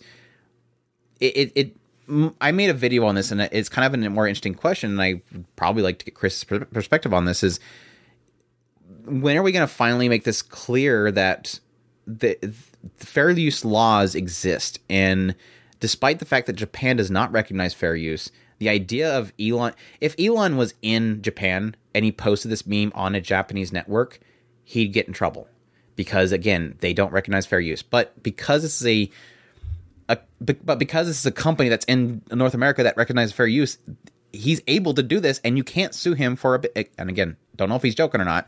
You can't sue him. It's just not going to happen. But it brings up the important question of where does fair use begin and end? And yes, any platform, which is, I think it's an important thing for us as anime fans who like to show screenshots, post screenshots online. I mean, if you look in the replies in this tweet, you see all these people going, oh my gosh, I can't believe he used your artwork. He's a terrible person. And then you look at people's Twitter feed and it's full of screenshots and other people's art. And it's like, rules for thee and not for me, maybe? I think it's more, this is my personal opinion. It's obvious because Elon. Let's get that out of the way. We understand that. I would lean more towards he's just going, oh, Elon just used my picture in a thing. Hey, like you were saying, kind of a joke thing. Shame, shame, shame. You better give me lots of money. And all that does is it's generating a whole bunch of click chatter back and forth on it. I seriously doubt he really is expecting Elon Musk to give him however much money he's actually thinking or made the joke that he's going to get. Even if the court systems, Elon Musk has got gobs of money as far as attorneys that he can, shoot right back. Even he probably has Twitter attorneys in Japan that he can fight with. I seriously doubt that anything's going to come of this. However, it does bring up the interesting aspect of, because obviously this is a meme. The interesting aspect of it's the Chad meme. She's crying. He's like, psh, ancient instincts will guide me. If I was to go on the aspect of memes in general, can you? Because there's further interesting discussion that I'm sure that Andrew's going to drag us into, but I want to kind of hit this kind of aspect first. The idea of using, because technically that is actually a manga panel character, right? Yeah. Okay. So somebody actually took the manga panel out of the manga and put it on this meme. Can you separate between the aspect of, if it's just a meme where somebody takes a picture and kind of has a facsimile of that character, or actually taking a panel and pulling that out of the manga and putting it on your meme? That would be kind of similar to the memes involved with the anime, where the one with the just last season where we had the girl come tumbling out of the closet with her pad in her hand, and she runs across the room, and we did the little clip of that and because somebody wanted to make that into a meme. Where do you draw the line between something that is because fair use, you're using an image, an idea of the character, something to imply this is that character. That's how doujinshis work and stuff like that. Is you want to see something with that character in those situations, and so therefore doujinshis really are prevalent because of that idea. But I have no bones that the original author is not writing those doujinshi. So where does that line get drawn? Because I've always been of the sort that as long as you alter it a little bit, it's not technically the original artwork. So that's the kind of loophole in using something and making money off of it. You're not supposed to actually use that original brand artwork for something that you do and make money off of it, because then that's when the copyright stuff kicks in.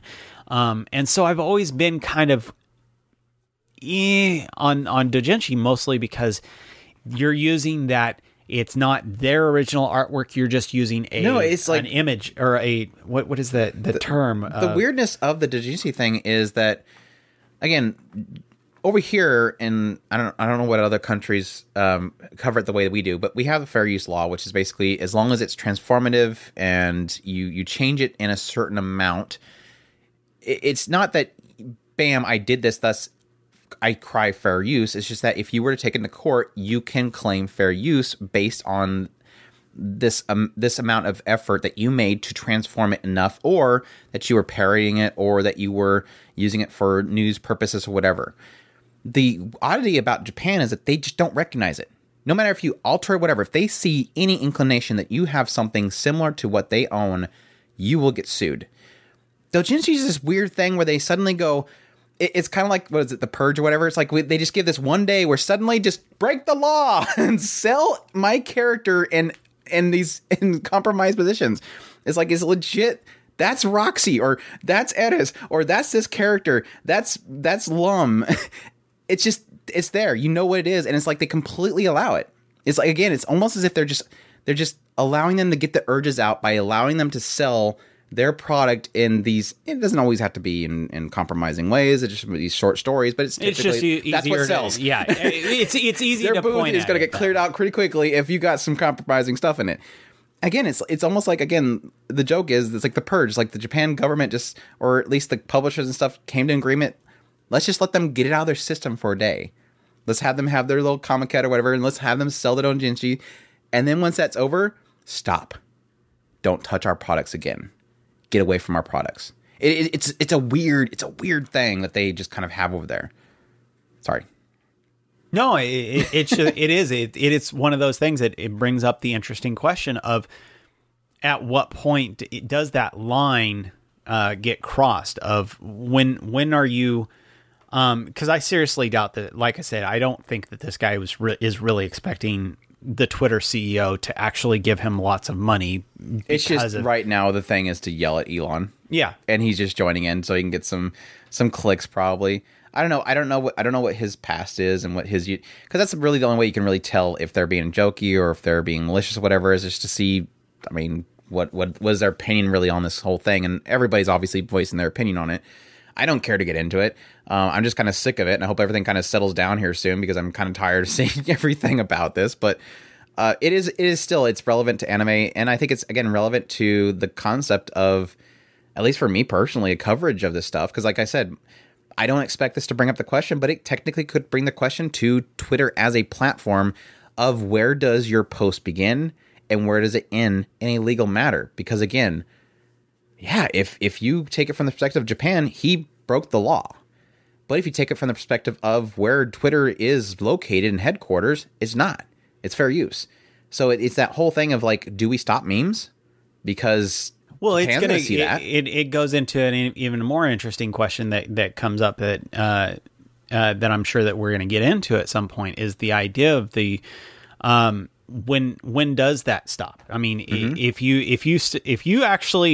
we go on the aspect of if this guy is really expecting that and everybody's backing him up on this, Let's go through everybody's Twitter feed. Yeah, if we go in this idea of the real, he actually does mean this, and everybody needs to back him up, then we go into, okay, every other business that's doing this, and when are you going to start? Are you going to be okay with Anime News Network actually having to pay for every image on their website?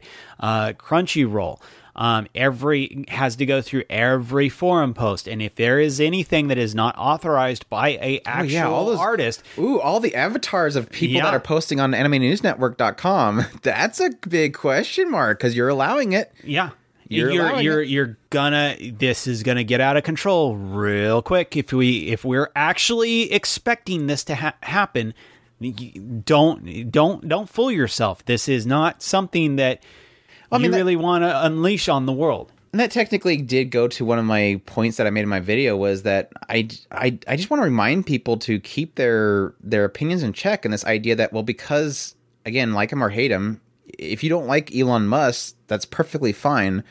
But keep in mind, when you go out there and go, oh, Elon Musk, get him because he did this. He used the crying girl. How dare he? It always comes back. And yeah, technically on Anime News Network, when they made an article on this, they were mentioning the idea of like, well, because this art obviously brings joy to so many people with memes, he should just pay $1 billion. He paid a lot for Twitter. And it's like, okay, well, let's look at Anime News Network's Twitter feed. And you go through it. It's got tons of images that they don't own. They don't own pictures of Konosuba. They don't own pictures of all these other characters. And again, yes, Chris kind of took it to the next level. Let's look through the forums. Let's look how many images of other people's work is being posted on your server and is now physically in your server as data that you're holding, which is illegal. You're going to open that floodgate. And that was, again, I'm taking it to extremes here, but I just want to make a point to this. My whole perspective is, do we really want to get to a point where every time you post a picture on Twitter, you have to submit court records that you own that property? I don't want to. I just want to post my stupid picture of, I don't know, random girl from Immoral Guild doing something inappropriate. I don't want to care to have to contact the company to say, can I post this picture, please? Otherwise, I'm going to get charged $1 billion. I don't think anything is going to come from this. I don't think anything is going to happen. But I think people should sometimes keep that stuff in check. Keep that in mind when you're pushing this kind of stuff. You're kicking a hornet and a hornet's nest, and eventually it's going to sting you. But anyways. Yeah, I agree. That's my main point, is that when it comes down to it, I personally don't think that he's actually expecting this, but when it comes down to it, if you really want to if you're actually taking this from the aspect of, I believe that he's being real and he's actually wanting to sue, Elon Musk, if you're going to back him, understand that there is consequences to what you are asking for. And that those consequences will come back to bite you in the butt, because I don't think anybody is innocent in this one. Everybody has dirty hands on this one. Everybody posts the memes. Everybody posts the memes. Everybody has pictures that they went, oh, this is awesome. I want to put this picture up on Twitter. I've done it. I've taken pictures of my screen and posted it on Twitter or whatever have you. Everybody's done it. So if you start doing that, every one of us, you're probably going to clean up your Twitter feed real fast. Better. Otherwise, you're going to get, for every single one of them, $1 billion. Get ready for it. No, that is the funny thing about it, is just that it, like I said before, it kind of opens a can of worms, and I don't think anybody wants that. So there you go. There you go. That's all the news that was fit to print. All the news that was important to us, that should be important to, because it's important to us. So definitely a lot of fun stuff there. We do have some time for some questions, which I didn't think we were going to pull off. So I once again get to go through the submit question area and try to find questions amongst people conversing. TCB says, anime with OPEDs you like, and said songs being the only thing you ever consumed from said anime. Oh, you only consume the OP and EDs and you haven't watched the anime, right? Is that what I'm saying? Obviously the one that always comes up is, gosh dang, what was that one? I think it was Gen of Witchy too. The one with the purple hair or the pink hair girl, and she has a sword in her chest, and he pulls it out and fights. I hear that song all the time, and I've never watched the show. Guilty.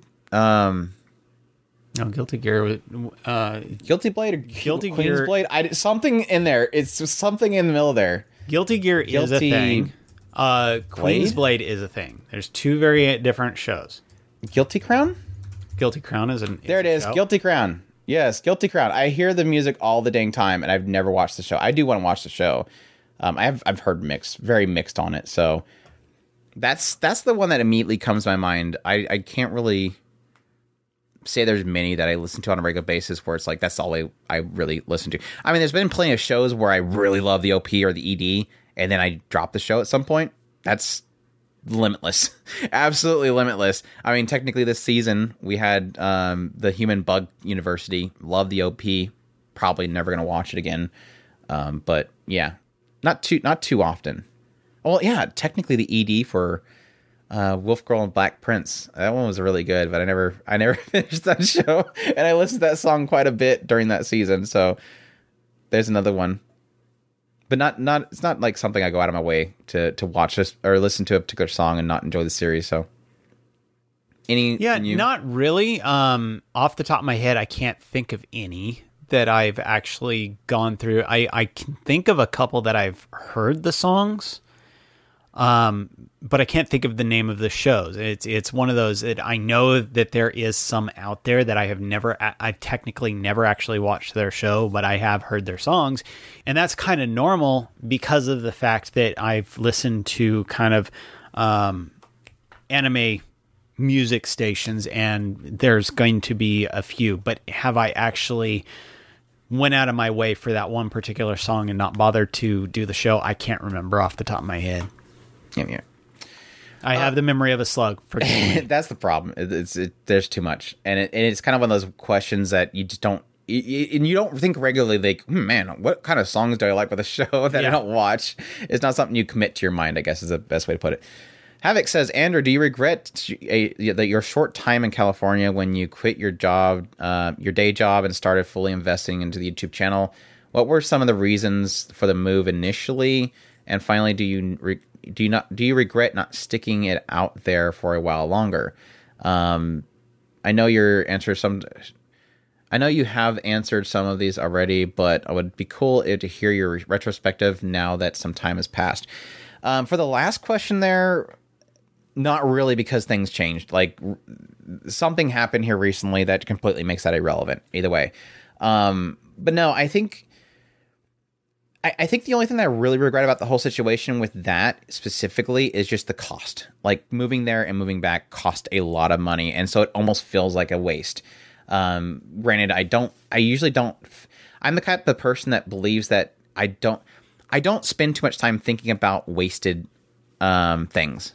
So yes, technically, having to, especially with the way back, I had to get a U-Haul, and that's like $1,500 right there. It was very expensive to move back. Plus, gas prices were going up at the time. It cost a lot of money. It obviously put a lot of strain on my family that helped me out with the move there and back.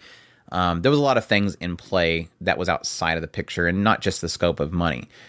But I'm not the type to go and dwell on that, because I always find that everything is for a purpose. And I think especially right now with the situation that I'm not going to get into in specifics, I want to keep that perspective in my mind that nothing is a waste.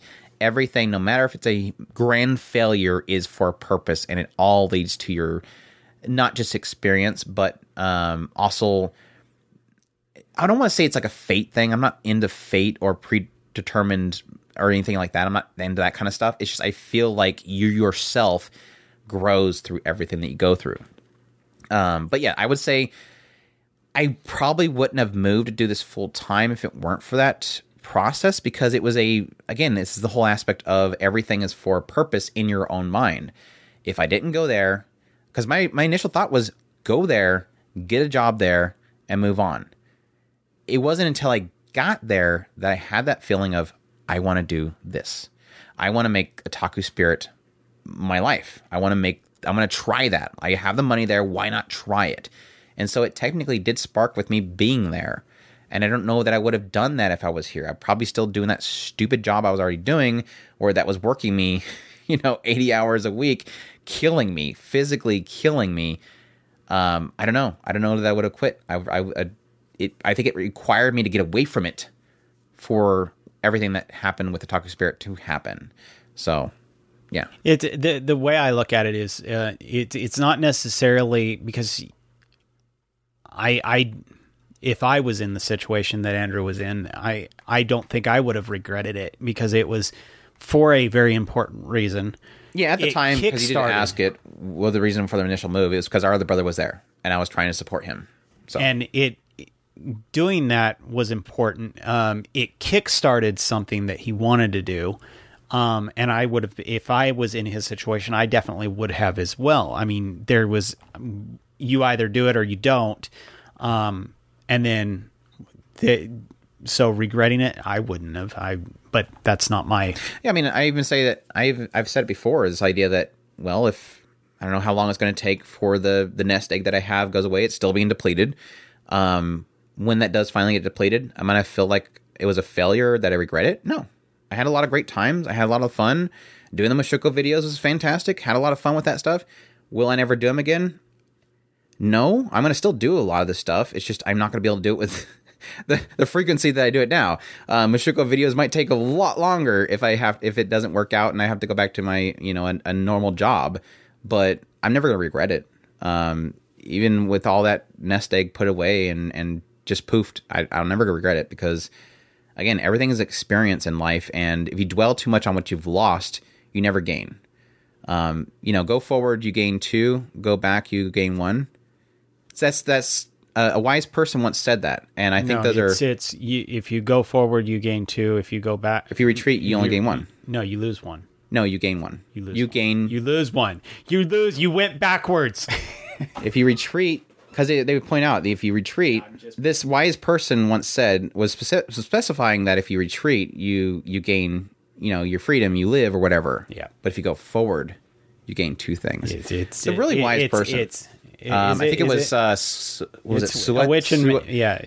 the third or something like that. No, it was Mercury Witch. Edict. No, it was Prospera.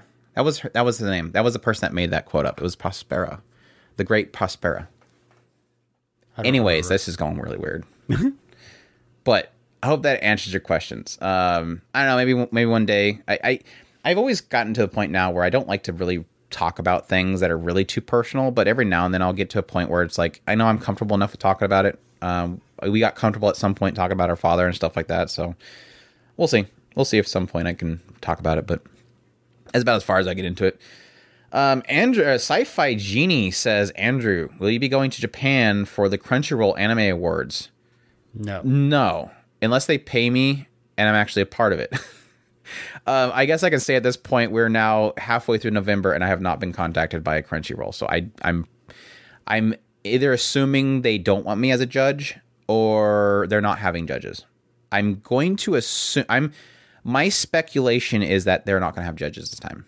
I think they're going to look at probably a method that's going to be full fan related, or they're just going to pick their own nominations, which I can totally see as well. But I don't know if anybody out there has heard another judge mention that judging again. But I have not been contacted. I'll check my junk mail, but they would have in previous years they've contacted us within a week or 2 of the season starting for fall. So, being that we're halfway through fall, I don't think it's happening. So, but we'll see. But yeah, I wouldn't go to Japan for the Crunchyroll Awards unless they paid for the flight. And they probably won't because I'm not Giga or something. They don't pay unless you're somebody that brings eyes, and I'm not that important to them. Enough of. I bring ears, and they don't care about ears. Unfortunately, sorry, podcast listeners, they don't care about you for some reason. Most companies don't care about listeners. Anyways. Sci-Fi Genie also says, Chris, will we ever see a video with you physically talking about something, not just audio? I don't know how many videos you want of me. There's like 3 of them now. We've done like 2 or 3 at least. 2 or 3. But yeah. What was didn't you link me to have to go to something? Account. You have to go to my OnlyFans account. Oh, yeah. Nobody wants to see your fans. Didn't you? Oh, right here. You marked this to make sure that I did this one. Because somehow I missed it. Four Stick Man says, "What software do you use for podcasting and YouTube? And what do you do in terms of editing? I personally have always liked Adobe Suite because of their ease of use and powerful tools." That sounds like an ad for Adobe. Are you working for Adobe, Four Stick Man? I think he is. He's a bot.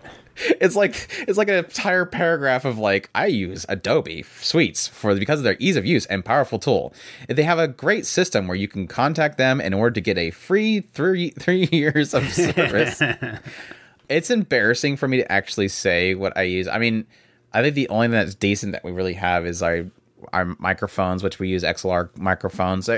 They're condenser mics, so they're not necessarily good for podcasting. There's other ones like the one that you see like on literally every Twitch streamer has that same microphone. All the major podcasters use it, but it's like $300 or something like that. We get good for what we have. We've promised that we were going to get better mics a long time ago, but we never have gotten there. Eventually, one of these days. We did try, didn't we? Yes, we bought two, and they came damaged, and we sent them back, and then I didn't want to buy them again because Amazon got mad at me. But no, it was actually a huge problem. I think the problem that I ran into was that it was kind of scary that they came damaged, and they were almost not going to take them back, and that scared me because like that's a lot of money for you guys not to support it coming damaged and refund / fix it. Anyways, that aside, just basically condenser microphones, which are technically for like music and stuff like that, but they were like $80 or $90. Really not that expensive, but you get a good sound out of them, and that's pretty much what I went for. But yeah, for the YouTube and the that kind of stuff specifically, I got gifted a really nice camera, and it's one of those gifts where they're like, I'm not buying you a gift for 5 years. It's that kind of pricey camera, and essentially it was gifted to me by my mother. It was her way of saying that she wanted to support what I'm doing, and I greatly appreciate it. It's a 7.3. Sony 7.3 or something like that. It's a really nice camera. For the editing and stuff like that, don't laugh. iMovie. I've tried so many other softwares. I have not tried Adobe Suite specifically just because of the price, but I've tried a lot of other ones like Olive and stuff like that, trying to find something that doesn't cost a lot of money because, again, I'm technically trying to conserve money here, and I'm trying to not spend money as much as possible in order to get this stuff going as far as possible before the nest egg runs out or the money starts kicking up. And I kept having problems with everything else. Like Olive, the big problem I have with Olive is that for some reason, when you get something as complicated, if you get and I've done this on multiple computers, so I know it's not my computer. I've done this on 2 computers now. At some point, you get so complicated with your edit that the sound just stops. It won't let you hear the sound. Actually, sometimes it just cuts in and out. And I can't edit when it's cutting in and out. So Olive's a no. And it comes down to a point where I'm trying other stuff, and then I'm getting behind on my stuff that I'm doing. I go back to iMovie. I throw it in there. I cut, send out. It's super simple. iMovie's like super simple. Which I think the only reason it's running is because it's on a 11-year-old computer. Eventually I will upgrade stuff. It's just right now I'm dealing with older stuff, and that's becoming a problem more now recently than ever before, especially with the Michiko videos, because those videos can be raw, an hour and 10 minutes, and I'm having to edit them a lot, and getting them exported, sometimes it just breaks. So eventually I might just have to just stomach it and buy new stuff just to process stuff faster, because I'm getting to a point now where it's taking a lot of time out of my creativity of putting stuff together or watching shows and making videos. The editing and exporting is taking that time out of me, so I don't want that. Can you imagine the amount of content when we get big enough that Andrew is completely stable and we're working, and I have somebody that edits and everything? Yeah, when Chris can start getting involved, can you imagine the amount of content you guys are going to get? Hint, hint.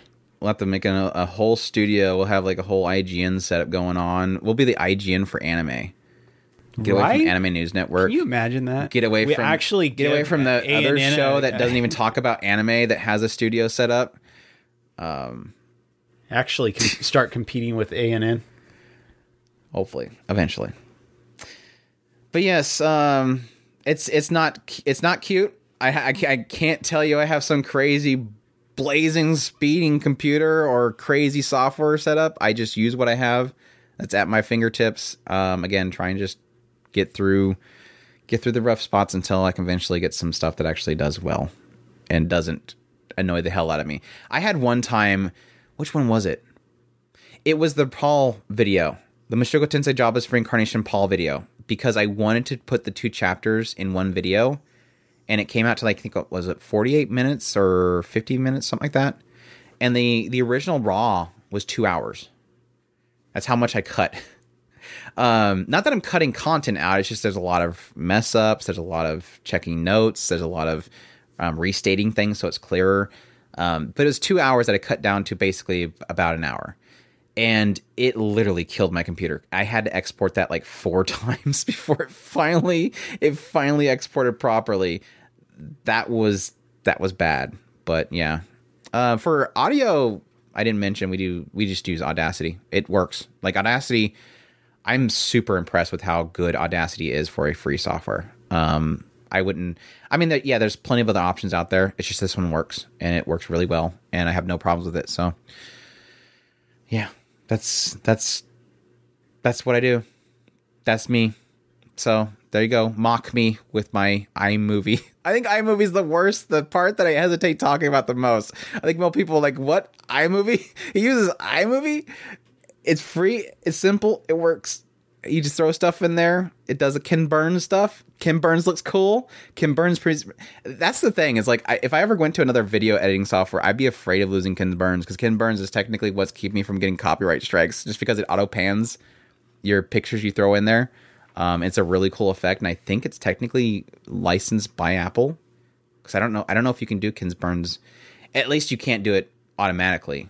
But I think the animation effect that they do is Ken Burns, and it is, I think, licensed. But I think you could probably do it by yourself. But anyways, that's OBS for streaming.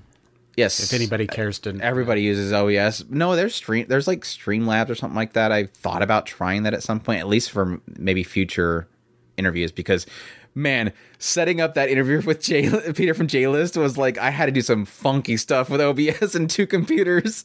And I think that something like Streamlabs does all that stuff automatically. I'd probably do that next time. But yeah, that was fun. There you go. That's me. So hope you guys enjoyed. But yes, that's all we're gonna do for today. Let me mark that so Chris doesn't tell me to go see it again. I'm like, I already did it. No, he said that Four Stick Man yelled. Yeah, just like everybody else that yells at me for not doing their video. He wasn't even next, was he? Yeah, we actually missed him. Are you sure? But I don't. I blame everybody for talking in that channel. Pretty much. I blame everybody that talks in that channel. Now I gotta find out the one that I just did that I'm gonna be missing now. If I don't do it now, I'm gonna forget. But yeah, hope you guys enjoyed this episode, this discussional podcast episode. It was a lot of fun. Thanks to everybody for the questions that they submitted. Again, if you have not yet, you can go to our Discord. There'll be a link inside the notes for this podcast episode. Or you can go to talkaspirit.com. We have a link there. You can go join our Discord. We have a great community of people there to talk to about anime. So if you love anime, it's the place to be. If you hate anime, go somewhere else. That's going to be my new tagline for the Discord. Come there if you like anime. If you don't. But yes, great group of people there to talk to. Also, specifically, we have our anime awards happening right now. So if you've watched anime in the year of 2022 and you want everybody to know what your favorite anime are, definitely jump in there and join into our channel, the OS Anime Awards.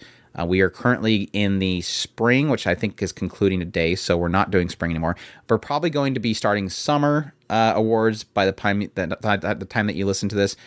So if you want to get your picks in for the best of the summer season, you can do that. Eventually, we'll get into all the other stuff. I think from summer, we'll be moving into probably best girl, best boy, a whole bunch of different categories that we're doing. We're not the Crunchyroll Anime Awards where we only cover the best action and everything's filled with I don't know, Chainsaw Man probably this year. We cover everything, a lot of different categories. That way we have more stuff being celebrated. You know, we're hitting a lot of the genres that a lot of these other companies don't care about, because we want to make sure that we highlight as many good anime as possible. So yeah, thanks to Ira, as usual, for handling all that stuff, because it's a pain in the butt. It's a lot of stuff to do. So, but yeah, again, we're at otakuspirit.com. That's where you can go for all of our links. We have social media links there, Discord, ways that you can support us, including Patreon, our tips link, and all that good stuff. A special shout out to Yari, who recently gave a contribution on one of my live streams on YouTube, and it was just a massive amount, and I really do appreciate it. Like I told him at that point, and the people that were in the live chat, it's just that it's stuff like that that keeps the stuff going. Every bit that you guys do, whether it be through monetary or just by sharing us out, clicking on the like button on YouTube videos, sharing out our YouTube videos, commenting on YouTube videos, everything is a help, and I greatly appreciate it. So with all that said, thank you all for listening. We hope you all enjoyed, and y'all take care. Os.